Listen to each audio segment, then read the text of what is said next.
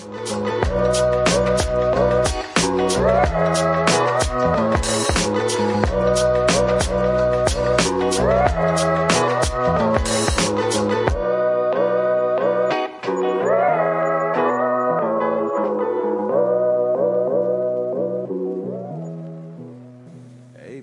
We thank you for your giving. How about you give yourselves a hand for your giving?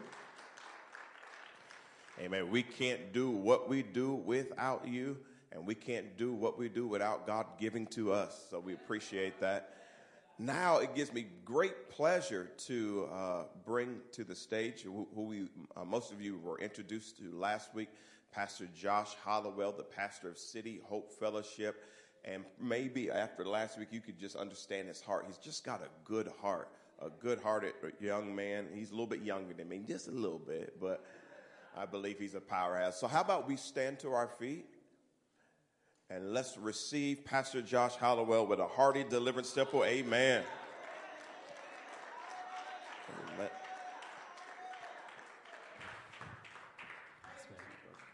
Thank you. Well, I am so delighted to be here. You guys can have a seat. I said to Pastor Andre beforehand, I don't know if you guys had fun last week or not, but we did. So we had a good time. It was a lot of fun. I was delighted to be here last week and delighted to be here this morning to bring the word to you this morning. We're going to be looking at some stuff in the book of Exodus this morning.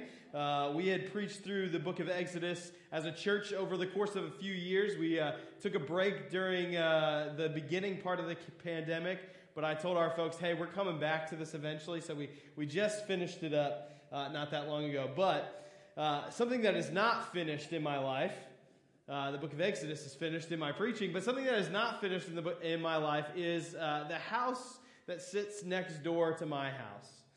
I've lived in Muncie since 2005, came to Ball State to study architecture, but I met Jesus and he had a lot of different plans for me after that. And when we planted City Hope, we moved downtown and the house next to us was always abandoned. And a friend let me know that it was up in the tax sale. And he was like, I think you should get this house. So he might not be my friend anymore because this thing's been a pain in the butt. But it was... We did end up getting it, and it was in really rough shape. And we have renovated it it's got 3 apartments in it. But one of the reasons we wanted it is because we've seen in our work here in Muncie that there is often unjust landlords. And we were like, we need to make sure that this place doesn't do that, where you put a tiny bit of money into it and make it look livable even though it's not, and charge a lot of money for it. So we didn't want that to happen. So we got this place, and we've got the upstairs unit finished. And a friend of mine who works for us at the church, him and his wife live there currently. But in renovating this place, the second floor, it had an exterior set of stairs on it. And we found the original interior set of stairs because it's been divided up. And so we were like, hey, we're going to build a hallway downstairs for them to go into. And so we're going to take out this set of stairs on the outside. It was pretty rough. And so we were like, we definitely need to take these out. We didn't exactly know how rough it was. When we went to take these out, the 4x4 posts that kind of held up the staircase, they weren't even buried in the ground. So it's not that they were, not in concrete. They were just sitting on the top of the soil. We carried a fridge down that staircase, and we were a little bit nervous afterwards when we saw that. We were like, Lord, thank you for protecting us and carrying that down the stairs. But we took it out, and when we built a deck on the front of the house, we dug deep into the ground, right? You got to get below the frost line. You got to pour concrete, and you got to have this whole thing set up securely. It's easy to build something on top of the surface. However, over time, it's going to be exposed to not having any roots. And over time, it's going to fall apart. You have to go deep to build something strong. That's true for decks and foundations, but it's also true for relationships. And in particular, our relationship with God. Depth creates intimacy with God. Now, this is a problem for the nation of Israel often when it comes to their relationship with God. And not just for the nation of Israel, but for us as well. In the story we're going to look at this morning from Exodus 33 and 34, parts of both of those chapters, we're coming right off of this spot in the book of Exodus called the Golden Calf. Anyone familiar with this story? Israel had been enslaved in Egypt. God had finally delivered them. They waited 400 years for deliverance. But God finally delivers them, and He delivers them in incredible power, showcasing that the gods of Egypt are no gods at all. He delivers them out of Egypt. They go through the wilderness. God provides for them bread from heaven. They have to wake up in the morning, and it's just there. He provides water for them from a rock. They don't have water, and so Moses hits this rock, and water flows out. They have everything they need. And then they make it to Mount Sinai. And Moses goes up on the mountain to meet with God. To get the 10 Commandments. To meet with God. And Moses is gone for 40 days. And Israel loses their mind. They waited 400 years and he's gone 40 days. And they're like, hey, I don't know what happened to this Moses dude. Let's make some idols. Now, the story, they can still see that the mountain is covered with smoke and fire. So they know exactly where Moses is. They know exactly where God is. And yet they still think, hey, we need something else. Now, I don't know about you, but that sounds a little bit familiar to my life.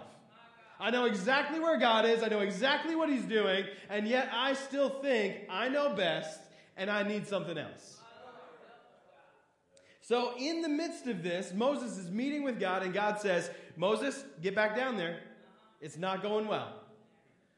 And Moses intercedes for them, and God relents from His anger and does not wipe them out, which He justly could and should have done. But He doesn't.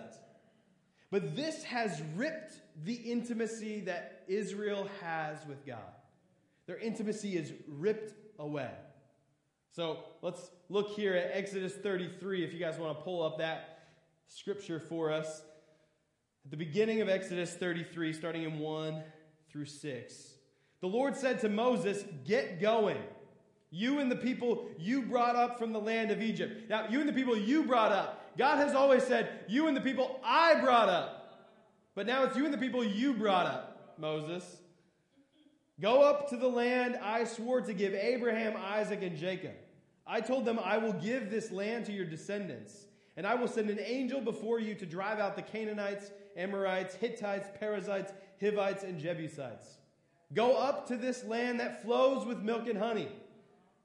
But I will not travel among you, for you are a stubborn and rebellious people. If I did, I would surely destroy you along the way. When the people heard these stern words, they went into mourning and stopped wearing their jewelry and fine clothes.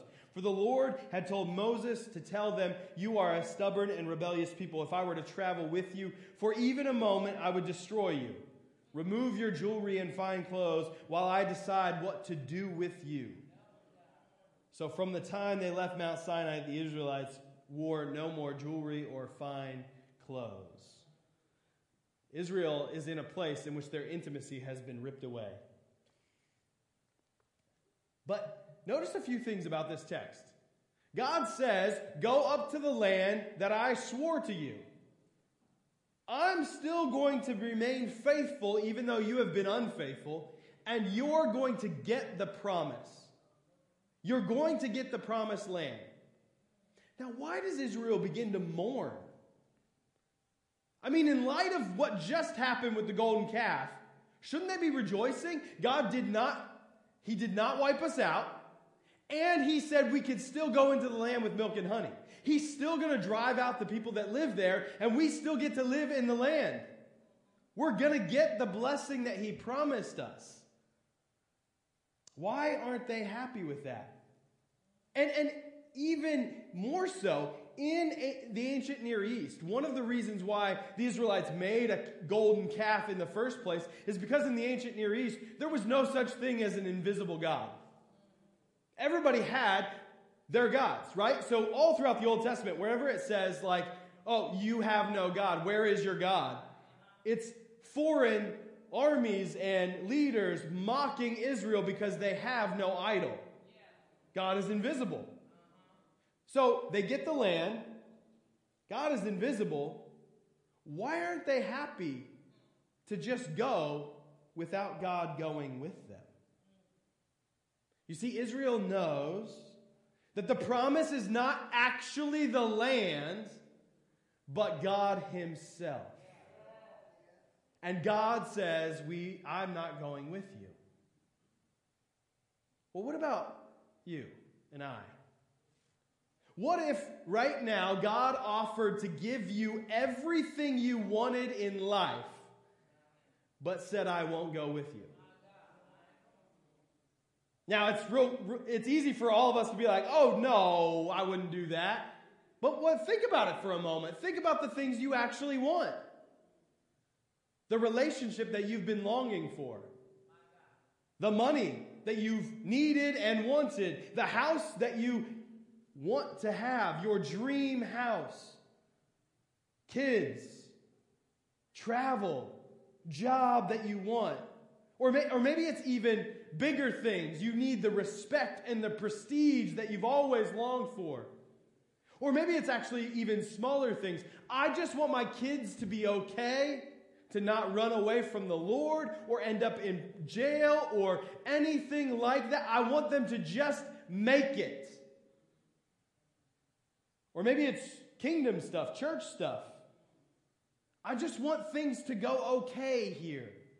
I want things to look good. I want us to be able to do what we're supposed to do. All the kingdom stuff. It might even look the same as if God is there or not. If Israel went forward without God and went into the promised land, they got the promised land, the people were driven out, and God didn't go with them, who is invisible, versus God going with them into the promised land and driving them out. What's the difference?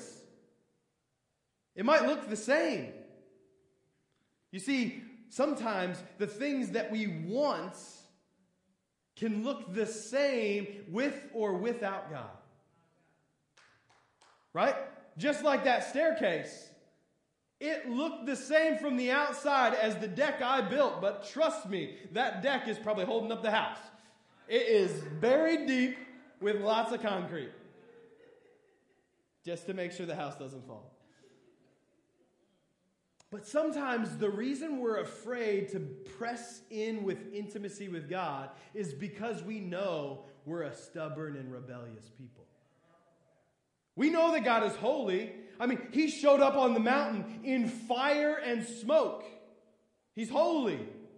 We know that we deserve to be wiped out because we are a stubborn and rebellious people. And so how do we go into Him to get intimacy? How do we go near Him? So what we're content to do is get the blessings we can from God without longing for the intimacy that we need. It seems too hard. To get intimacy, you got to dig deep.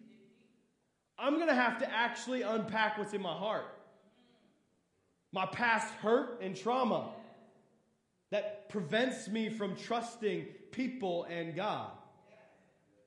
My past sin. My present sin. I'm going to have to actually unpack that. I'm going to have to step into those things. I'm going to have to find some level of depth, and then I'm going to have to confront it and repent. What if, for us, we are like Israel, and in the face of choosing between the blessings of God and intimacy with God, we say, no, we want the intimacy with God. We don't want to be content with just the trappings of Christianity, but the experience of intimacy. And so we hunger for it. How can we find it? Well, Exodus goes on here to remember. So intimacy was ripped away, and now intimacy is remembered. So it's kind of a weird interruption in the text, but it moves into this section, Exodus 33, starting in verse 7. It was Moses' practice to take the tent of meeting and set it up some distance from the camp. Now, this tent of meeting is not the same as the tabernacle, which God had just given Moses instructions of. This is prior to God giving instructions for the tabernacle. As Israel leaves Egypt, wherever they're traveling, they set up this tent for Moses to go meet with God. This tent of meeting. Everyone who wanted to make a request of the Lord would go to the tent of meeting outside the camp. Whenever Moses went out to the tent of meeting, all the people would get up and stand in the entrances of their own tents. They would all watch Moses until he disappeared inside. And as he went into the tent, the pillar of cloud would come down and hover at its entrance while the Lord spoke with Moses. When the people saw the cloud standing at the entrance of the tent, they would stand and bow down in front of their own tents. Inside the tent of meeting, the Lord would speak to Moses face to face, as one speaks to a friend. Afterward, Moses would return to the camp, but the young man who assisted him, Joshua, son of Nun, would remain behind in the tent of meeting. This is just this preview of how it is that Moses is going to hand off leadership to Joshua, because Joshua spent his time meeting with God. He spent his time meeting with God face to face. Now, what does it mean that Moses met with God face to face? There's places throughout the Old Testament where God shows up, invisible God shows up in physical form. And it's a thing we call it a theophany or a Christophany even. It's the person of Jesus jumping into time. Pre-incarnate Christ showing up. Now, we're not sure that that's exactly what's going on here, right? Because the pillar of cloud comes down. This is more likely an idiom of like a saying of what it means to have intimacy. How do you have intimacy? Face-to-face conversation. Right? That's why this pandemic has been so hard, right? We can't talk face-to-face. We were unable for a long time, for safety reasons, to be together. But we are meant to be embodied creatures. We are not made to have disembodied relationship. And Moses meets with God face to face. God knows this, and there is a communicated intimacy here. They're all worshiping. Everyone's worshiping. All of Israel is worshiping God. They're experiencing intimacy. But Moses is getting something even more. Moses is sitting with God, having depth and intimacy. It's like a friendship that you have, where you can actually just sit in silence together and you don't have to entertain one another. You know what that's like? Like when you get to that place where you're riding in the car with someone and you can just sit there. You don't have to talk. You don't have to fill the space. Sit on the couch and just chill. You don't have to worry about entertaining someone because you know them so well and they know you so well. You have intimacy, depth, knowing what another person is going to say before they say it because you know them so well. Knowing someone's heart and having your own heart known by another person. These are going to these deep places, both good and bad. Do you remember a time when you've had that kind of intimacy with God? Where you've had this level of depth with God, and it happened. You know it happened. I met with God. He was there with me. Maybe it was in a sermon or in a time of worship or in your own personal Bible study. You're reading the Word, you're praying, and you feel God's presence intimately. And you know, no matter what anyone else says, this invisible God is real. And I've seen Him work. I've seen Him act. And I have known Him intimately. This interruption in the text, I think, fits here because Israel needs to remember the intimacy they had before their sin. They need to remember what it was like for Moses to meet face to face with God. so that they would remember those things and ask for it. They need to hunger again for intimacy. You see, we live our lives because we're embodied creatures, always hungering for something. Maybe it's right now and your stomach is hungering for a little bit of food, right? Like, hurry it up, hurry it up. We want to go eat some lunch. But isn't it true that all of the ways in which we end up sinning against what God has commanded in His Word, it's because we were hungry for something. Right? Like if we look back on it, it's like, well, I made that decision because I'm hungering for something. Maybe it's money, maybe it's power, maybe it's prestige, maybe it's family, maybe it's relationship, maybe it's sex, maybe it's something else. But we're hungering for some level of intimacy. At the base of it, what we want is to be fully known and to know others. What this text is telling Israel to do is to say, remember that intimacy and direct it. Remember that hungering for intimacy and direct it to the Lord.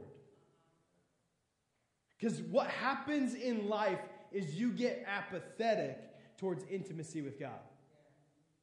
Well, because we can make it to the land on our own. We could get the blessings and the trappings of Christianity. I can stand up here and preach God's word to you without hungering for intimacy. I can fake that. That's possible, right? And we can be content with it. And so what Moses is doing for them in writing this section in Exodus is to say, remember Israel. It's a habit of Israel to remember. We're not very good at remembering. We need to make sure we continue to build habits in our lives of remembering what God has done. Because we're really quick to look at the individual moment we're in and to say, God, where are you? Well, remember where you've been. Remember the places in which God has already met with you and delivered you, where you have experienced intimacy with Him. You need to remember these things.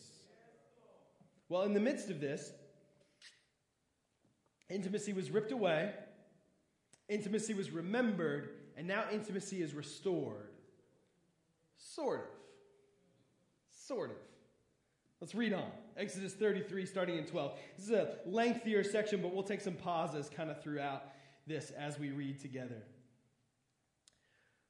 So one day, Moses said to the Lord, you have been telling me, take these people up to the promised land, but you haven't told me whom you will send with me. You have told me, I know you by name, and I look favorably on you. If it is true that you look favorably on me, let me know your ways, so I may understand you and more fully, and continue to enjoy your favor. And remember that this nation is your very own people. You see, intimacy with God does not always mean agreeing with God about the circumstances you find yourself in. It's not just a simply, hey, I want intimacy with God, therefore I'm going to set aside the difficulties of my life so that I can experience God, and I can't bring that stuff with me. This notion that mature Christians can't struggle under the weight of our circumstances is not true. Suffering with joy in the Lord doesn't mean smiling and telling God, I love the suffering. Being honest with God is intimacy with God. And catch this. It's not just honest with God about my suffering because of my righteousness. They're suffering because of their sin. They're suffering because of disobedience that they committed. And they still are able to say, I don't like these circumstances. And Moses is bold. You say, God, that you know me. You say that. But if that's true, are you going to show it? Let's read on. The Lord replied, I will personally go with you, Moses, and I will give you rest. Everything will be fine for you. Then Moses said, if you don't personally go with us, don't make us leave this place. How will anyone know that you look favorably on me and on your people if you don't go with us? For your presence among us sets your people and me apart from all other people on the earth. The Lord replied to Moses, I will indeed do what you have asked for. I will look favorably upon you, and I will know you by name. The boldness of Moses. The boldness of Moses to say, God, what are you going to do? Who are you going to send with us? And God says, I will personally go with you. What does Moses say immediately after that? If you don't personally go, he just said he's going to personally go with you. But Moses, because he's known God face to face, is bold. He is bold with God and says, I am going to ask again. I'm going to say this thing again. Because it's consistent with your promises, God, and directed to you personally. This is not a sort of naming something so that you can claim it, right? Not that.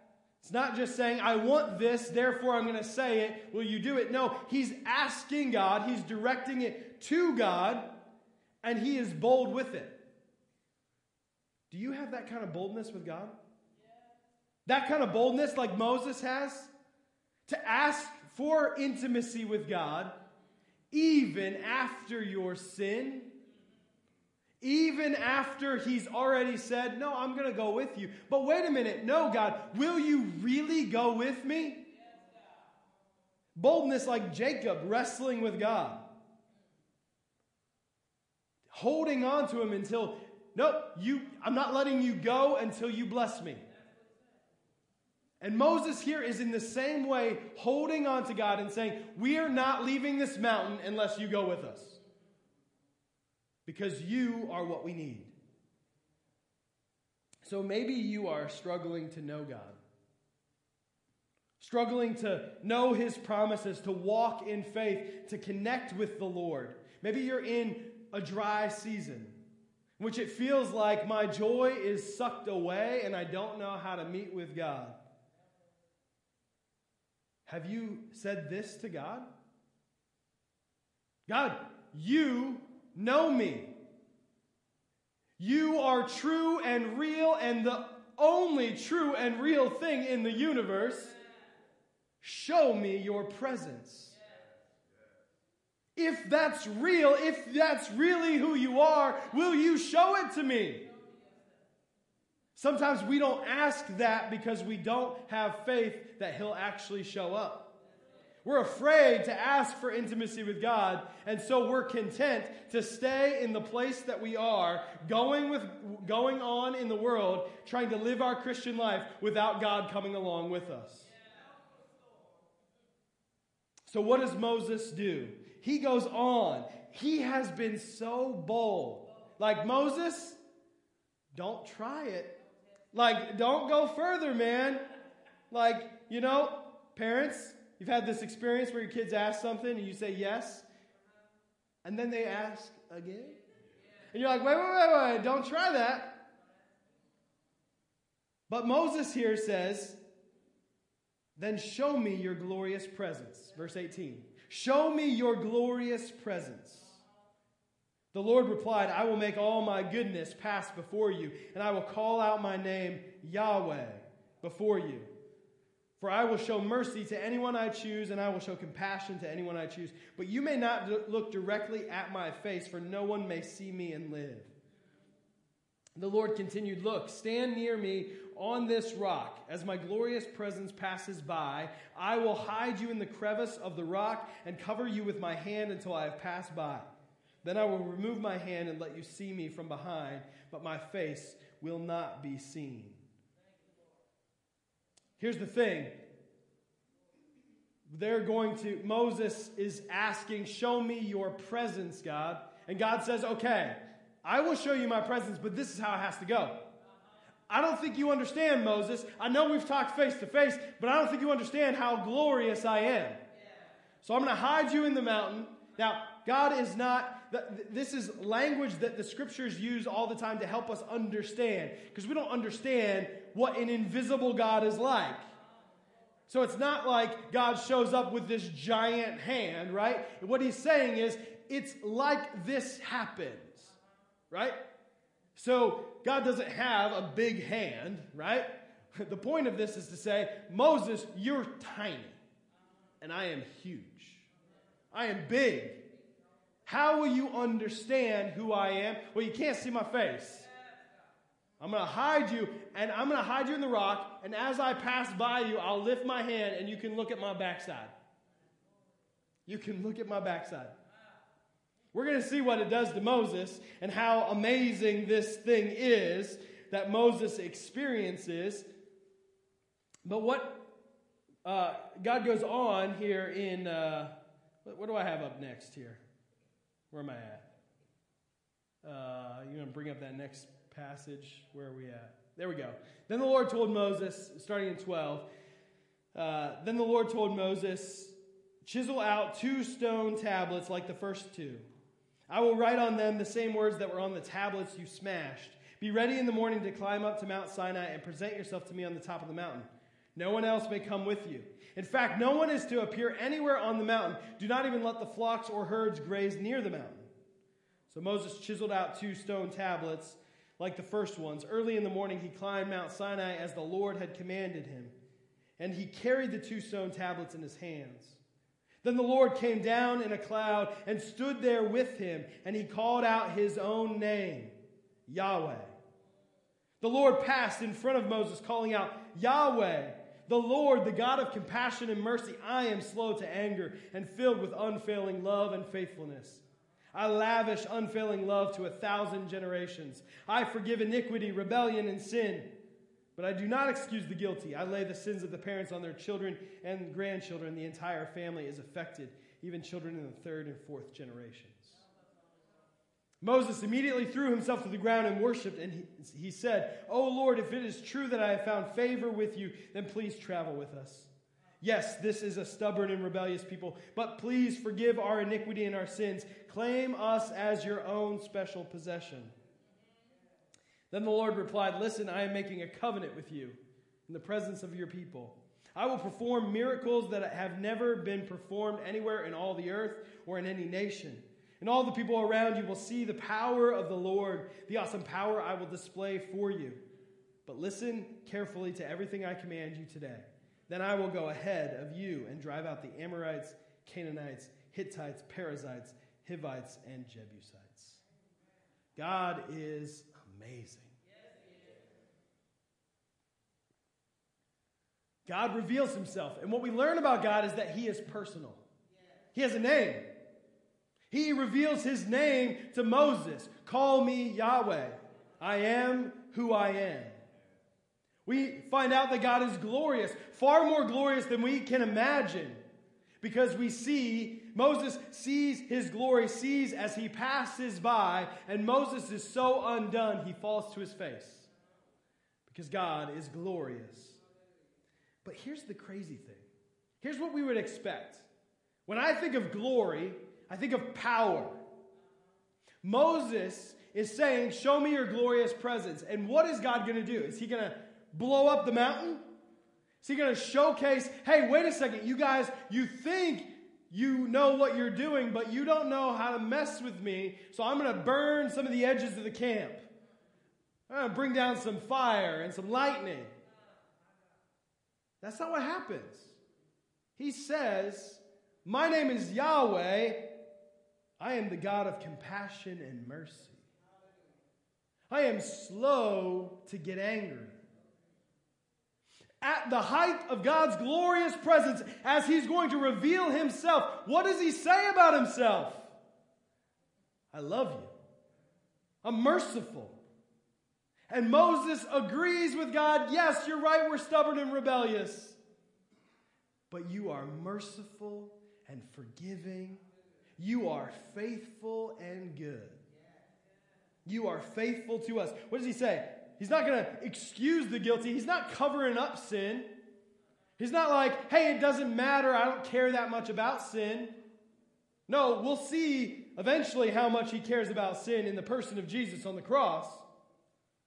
But look at the difference here. Lay the sins of the parents on their children and grandchildren, right? Generational sin is a thing. And yet, what does he say about lavishing unfailing love to 1,000 generations? I am slow to anger. I'm abounding in steadfast love and forgiveness. And so I'm going to make this covenant with your people, with my people. I'm going to make this promise that I will be with you. I will be your God and you will be my people. Well, what's the effect of this intimacy on Moses? Skipping ahead a little bit to Exodus 34, starting in verse 29. It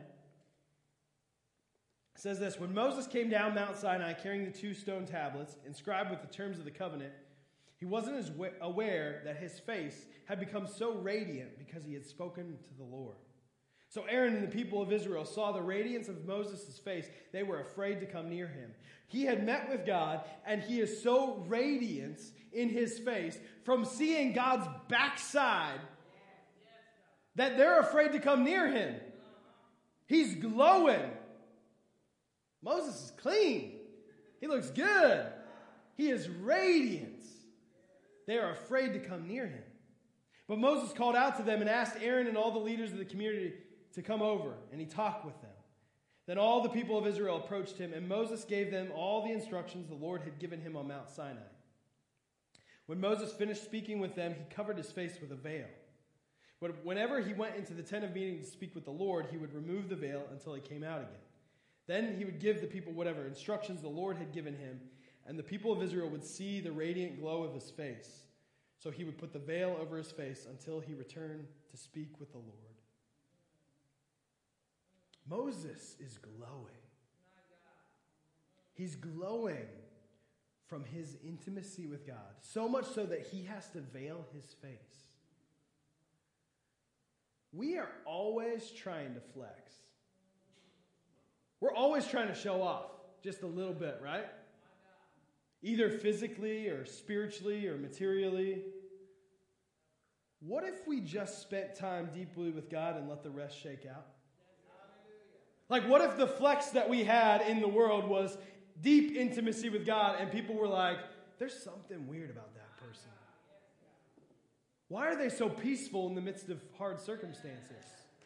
Why are they so joyful in the midst of really tough stuff? Why are they so kind to people who hate them? Because they spend deep intimacy with God.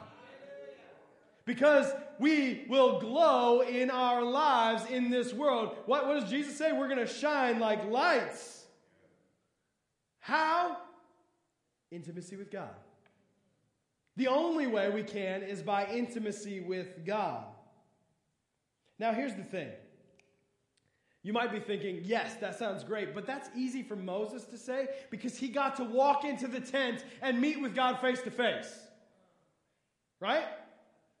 Have you ever thought, maybe it'd be easier to have been in Israel and they had this tent and after this, they're going to leave. They finally leave Mount Sinai and they have the tabernacle and the pillar of cloud hovers over it. And when they're supposed to leave, the pillar of cloud comes up and goes away, and they follow it. Doesn't it sound like, man, that'd be so much easier if my life was like that? If I could just walk around and God would show me exactly where to go and do exactly what He tells me to do. And if there was a place that I could just go, and in there God would meet with me face to face. Sounds awesome. Well, let's not jump so fast.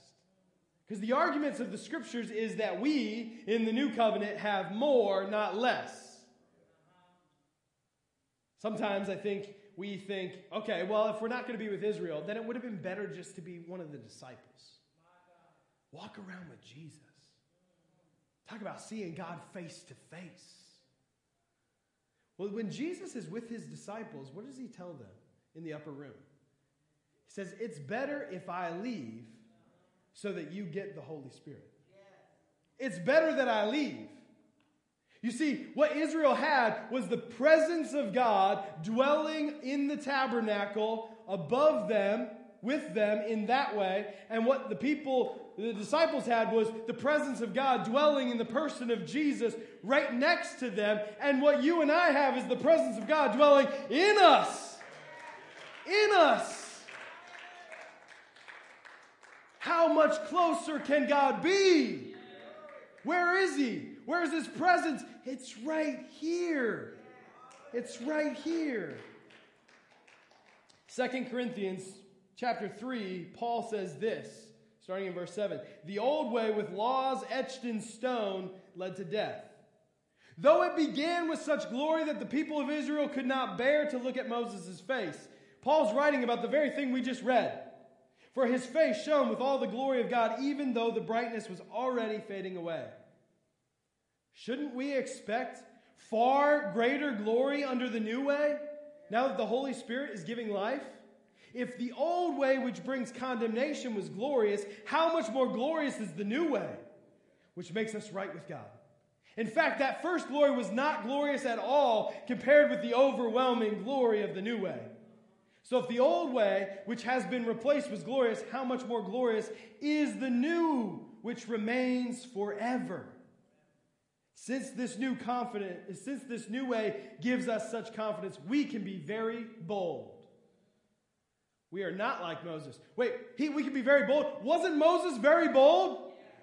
But we're not like Moses, who put a veil over his face, so that the people of Israel would not see the glory, even though it was destined to fade away. But the people's minds were hardened, and to this day, whenever the old covenant is being read, the same veil covers their minds, so they cannot understand the truth. That's why, in the world today, when you speak of the morality of Jesus, which is wisdom and makes so much sense, and is the way in which we were designed to work, it's like a manual. God, who created us, gave us a way to live, to thrive. And it's why the world looks at that and says, that's foolish. Because their hearts are hardened. This veil can only be removed by believing in Christ. Yet, yes, even today when they read Moses' writings, their hearts are covered with that veil and they do not understand. But whenever someone turns to the Lord, the veil is taken away. For the Lord is the Spirit, and wherever the Spirit of the Lord is, there is freedom. So all of us who have had that veil removed can see and reflect the glory of the Lord.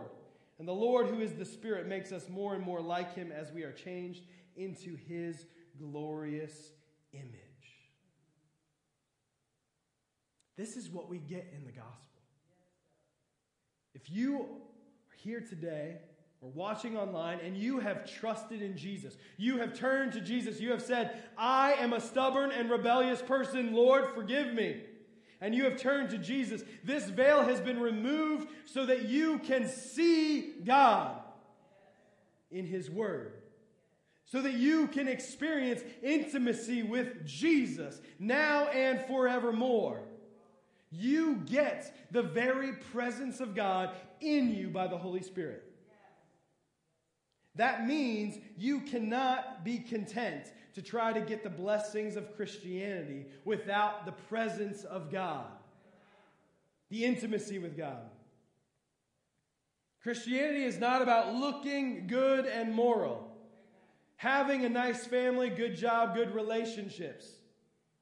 And get this, we can't just even be content with the spiritual blessings we get in the gospel, like forgiveness of sins and justification and promise of eternal life, without getting the intimacy with God. That's the blessing. That's it. Forgiveness of sins is so that you can be in God's presence. That's not the end of the story. There's something more. Forgiveness of sins is amazing. Jesus' love for us, His blood on the cross, which buys our place with God, is amazing. But it's for a purpose, that you would enter into God's presence and know Him and be known by Him. You see, the land was not the issue for Israel. It was seeing the glory of God. That was the blessing. See, for us, loving neighbor isn't even the point. The only way we're going to do that effectively is if we are seeing the glory of God. What does Paul say? He says, you now see and reflect the glory of God. Now, it doesn't happen overnight. What does he say? 1 degree of glory to the next. You're being transformed one little bit at a time. One little bit at a time. You know what that means? That means when you are frustrated with something in your life, like I am just not patient. I can't be patient. I try, and it just riles up in me. My anger riles up, and I can't be patient. The answer is not to say, you fool, be more patient. The answer is to say, Jesus, forgive me, and let me just behold your patience with me. Let me just look at it. Let me just worship you, Jesus, for how patient you are with me. And you know what's going to happen? You're going to be transformed to reflect that patience to others. The way in which we are transformed is not by moral advancement, but by worship of Jesus. That's the way we're transformed. That's where Israel misses it all the time. Why they made a golden calf, why they disobey in other places, is because they're not hungering for the intimacy with God. And when you and I run away from the Lord and sin against His commandments, it's because we're not worshiping Jesus. The answer is not to heap guilt and shame upon us, but to worship Jesus. That's the answer, because that's the blessing. We are to behold Him and be transformed by Him. So what do I do if I believe that, trusting in Him, but I don't feel like it? I just don't feel it. Paul said, be very bold. Not like Moses bold. More bold than Moses. So here's the thing. If you're in that place, don't leave today without begging God to show you His presence. In faith, asking, God, will you show me some of Jesus today? Just something. Even if I just get to see the backside of your glory, show me something of your presence. Show me something of your promise. Show me something of your character, your grace, your mercy. I need to see you. You are what we need. I want to speak to you like a friend face to face. So show me that intimacy. And if you're here today or watching online, and you're like, that's crazy. I have no idea what you're talking about. Let me ask you, has anything that you've ever given your life to satisfied fully this deep longing that you have? Nothing. Nothing will do it. St. Augustine said, our hearts were made for you and they're restless until we find our rest in you.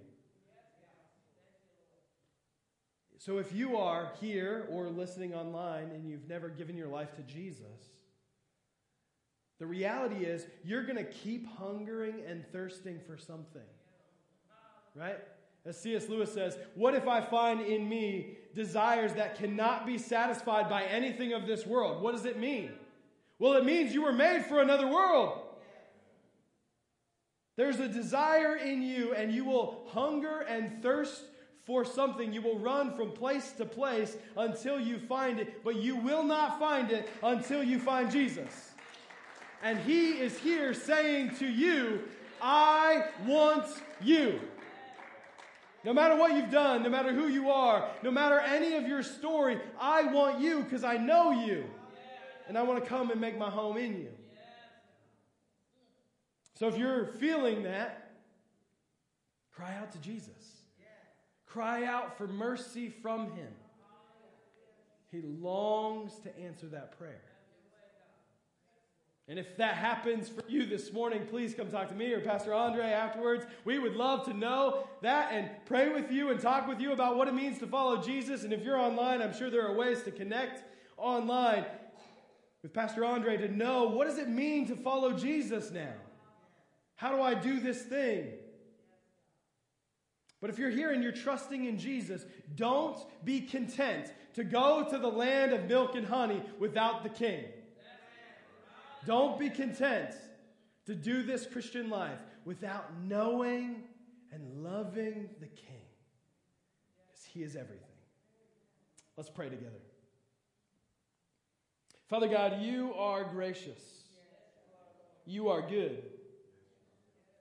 You love us. You loved us before the foundations of the world. Before You made anything, You said, I love You. And You have all power and authority. Power to tell the ocean where to stop and when. And You have poured all of Your power and glory into Your mercy to us. So, Lord, we long for intimacy with You. We need intimacy with You. Lord, in this place, in this town, in this location where we are right now, this city needs believers hungering for intimacy with You, to see You and reflect You to this city. The only way any of Your kingdom is built in this place or any place is when we spend time intimately with You and then reflect You to the world. So God, help us reflect You by helping us see You. Lord, if there's anything in us, any place that we have, any unrepentant sin in us, things that we have been hiding, preventing us from seeing You and having intimacy with You, would You help us to just lay it at Your feet now? That we would take this knowing that we have the boldness to confess it because Jesus, You died for it. Not just generally for my sin, but specifically for all of my sin. When You said it is finished, You meant it. So let us come with boldness, confessing our sin and experiencing intimacy with You because You love us. God, would You help us to know the Holy Spirit who lives in us so that we would connect with You moment by moment because You are in us. Jesus, be gracious. And Jesus, be glorified in all that we say and do. In the powerful name of Jesus, we pray. Amen. So, Pastor Andre, you're going to have to come up. Amen. Let's rise to our feet. Oh, I know this word was specifically for me. I know it's specifically for you. Let's, as we go on sabbatical, even though we're not in the building, let's keep our intimacy and our closeness with our God. Just want to say, God bless you. We love you dearly. You are dismissed.